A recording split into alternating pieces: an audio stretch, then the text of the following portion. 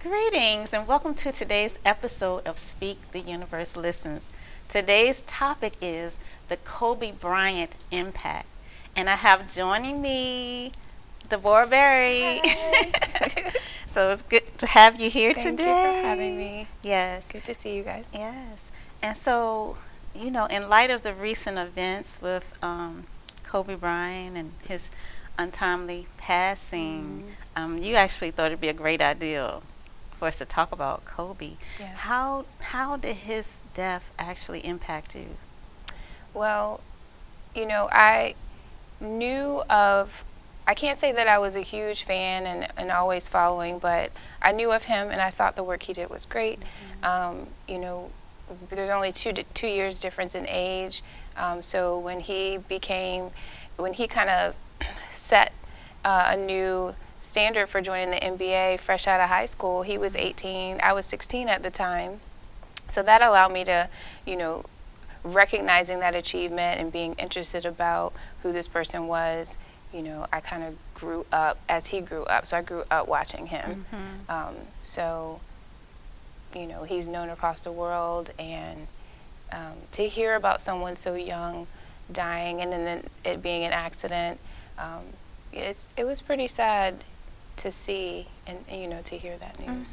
Yeah. And, I actually am not really familiar with Kobe Bryant, only because, well, one, I don't watch television, and I mean, I'm not gonna say I never watch it, but very often, and I don't follow sports or anything like that.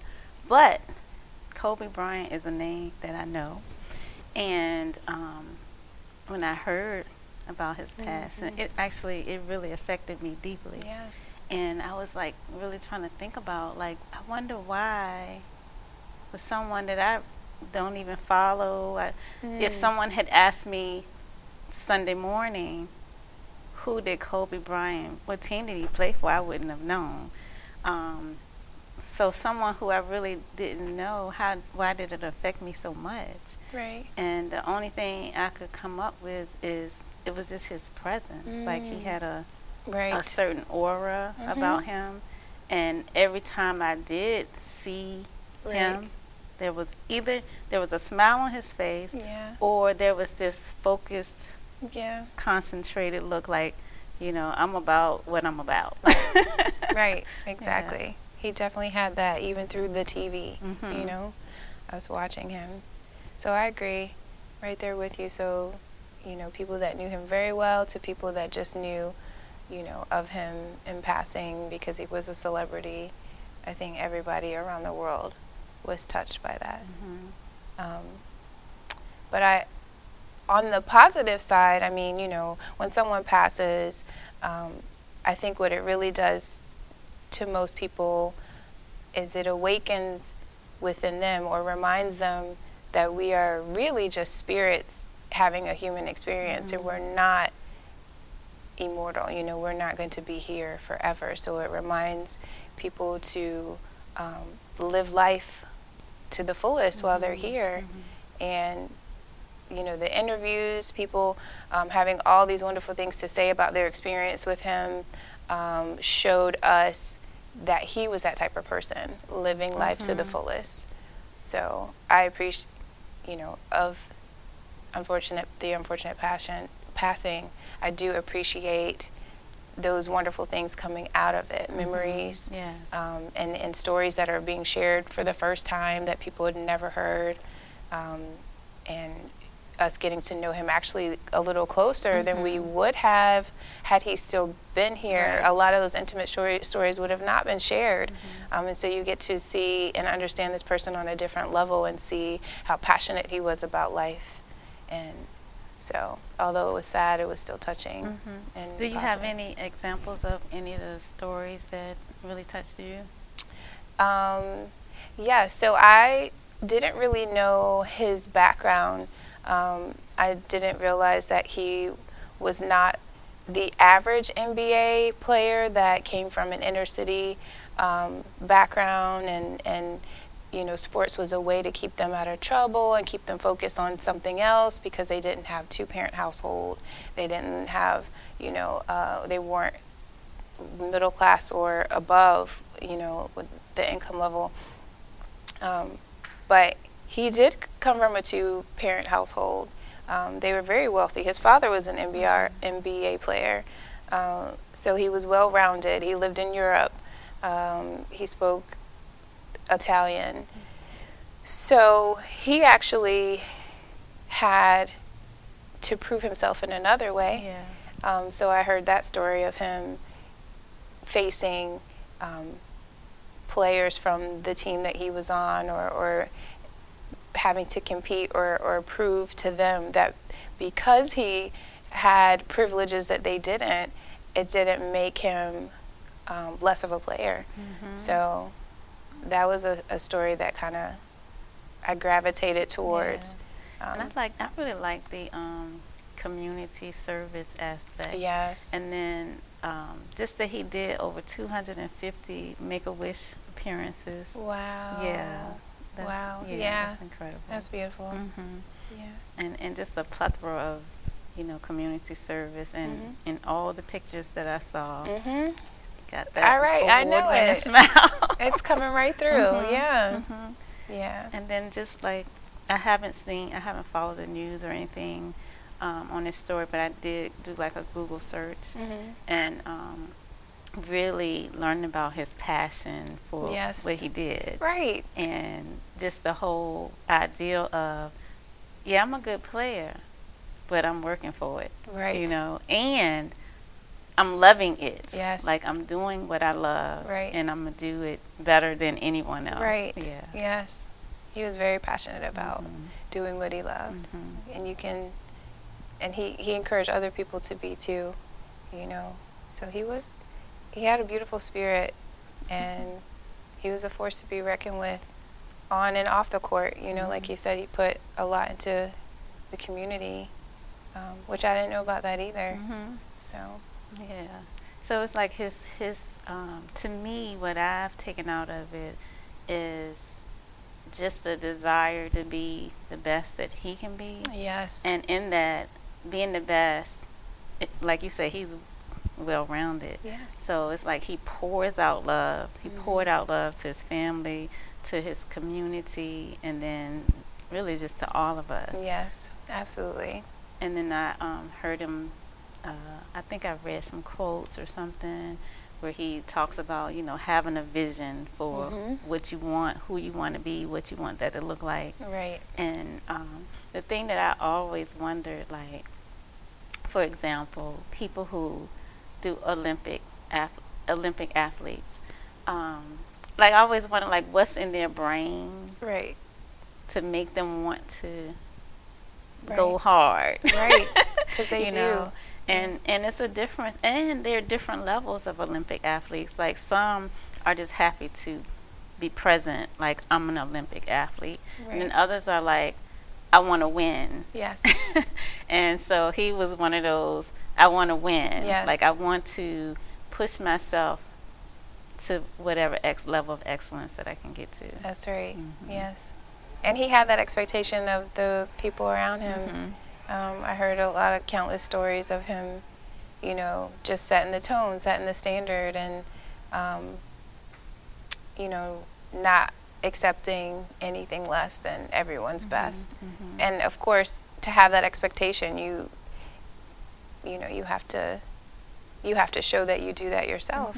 So, his gym stories of him being in the gym at 4 a.m. and knowing that because he was there, he was going to one up, the other teammates even and players because they were asleep still. So, yeah, just his mentality, it was phenomenal. Very encouraging. So, although we lost someone great, again, I think it reminds us that we still have time to be great and to live our lives in the way that is loving, compassionate. Yeah, I did want to add one more thing about something that I read, and he said something to the effect of he pushes everyone. And he said, I don't do it in the same way for everybody. I study you. Yes. I learn your strengths. I Mhm. learn your weaknesses. I learn what makes you tick. Right. And then I individually, Yes. on an individualized basis, I push everyone I meet. Yep. I heard that too. And that's such a wonderful way to motivate others to realize that everybody's not the same. You know, it takes a lot of effort to do that.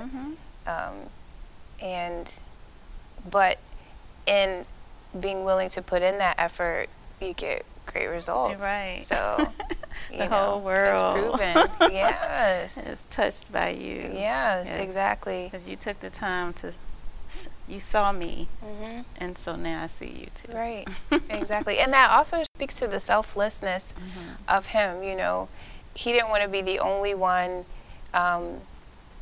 receiving, you know, all of the, hey, you're the best, you're the greatest, you know, people around him. He could see the greatness in them and wanting to pull that out. So that's a beautiful thing. Yeah. Yeah. And then I also think, like, you're kind of alluding to just the untimeliness of his death from our perspective. Right. You know, it makes us remember that we're not going to be here forever. Yes. And the people that we love aren't going to be here forever. Yes. And we need those reminders sometimes. Yeah. We need to be reminded that this is not it, you know, and when, especially when we're reminded that other people we love can, you know, go at any time. It gives us the ability to appreciate them more, to not take moments for granted, and to just, you know, kind of pick what things we want to focus on, what's going to be most important today to focus on and give my attention to, and how am I going to execute my day, set good intentions, because I may not be here tomorrow. I may not see the people that I love tomorrow. So, yeah, that is true. And so I guess we can, I guess it also helps us think about our own dreams. How do we want to activate things instead of thinking of things as somewhere far off, like, okay, one day I'm going to do this, one day I'm going to travel, or one day I'm going to own a home, or one day. But, you know, can we start activating those things in our lives now? Right. Yes. Have the focus and the intention to make the one day in the moment now. Yeah. You're right. And he was really good at that. He did so many things. He wrote children's books. Basketball camps. Right, basketball camps. Yeah, the Mamba girls basketball camp. And I even heard that he had a podcast. Yeah, his one day was the next day. Right. He wasted no time. Yeah, and that's a beautiful thing. You got it in. Yes, yes.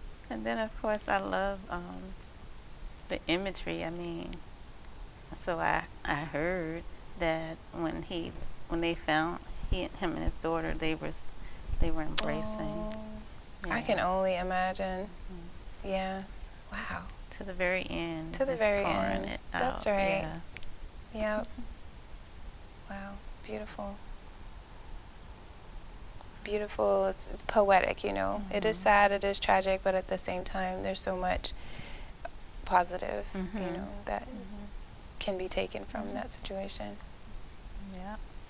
And I feel like he actually said some type of quote, and I wish I could remember, but he said something to the effect of, live your life in such a way that the world will remember you. Yeah, I believe he said that. Absolutely. Because that's what he believed in. That's what he did. That's what he did. Well, thank you. I'm so glad we had a chance to talk about Kobe Bryant. Yeah. Because I know he's in the hearts and souls of so many. And like you say, we're just taking so many lessons. Yes. It's opening our eyes up. Absolutely. Reminding us of so many things right now. Yes, absolutely. Particularly, it just seemed to connect with your theme, you know, and how you operate with putting it out there. The universe is listening. That's what he did every day, and that's how he became who he was. Kobe. Yeah. Yeah. Yes. Awesome. So thank you. Thank you. I look forward to seeing you again next week. Yes, thank you. All right. All right. All right. Thank you, guys. I hope you took something away from the life of Kobe. Yes. And we look forward to seeing you next week. Yeah. And make sure you check out my website at arvatmcclaine.com. And if you haven't subscribed, please click on the red button below to subscribe. Until next time. Bye.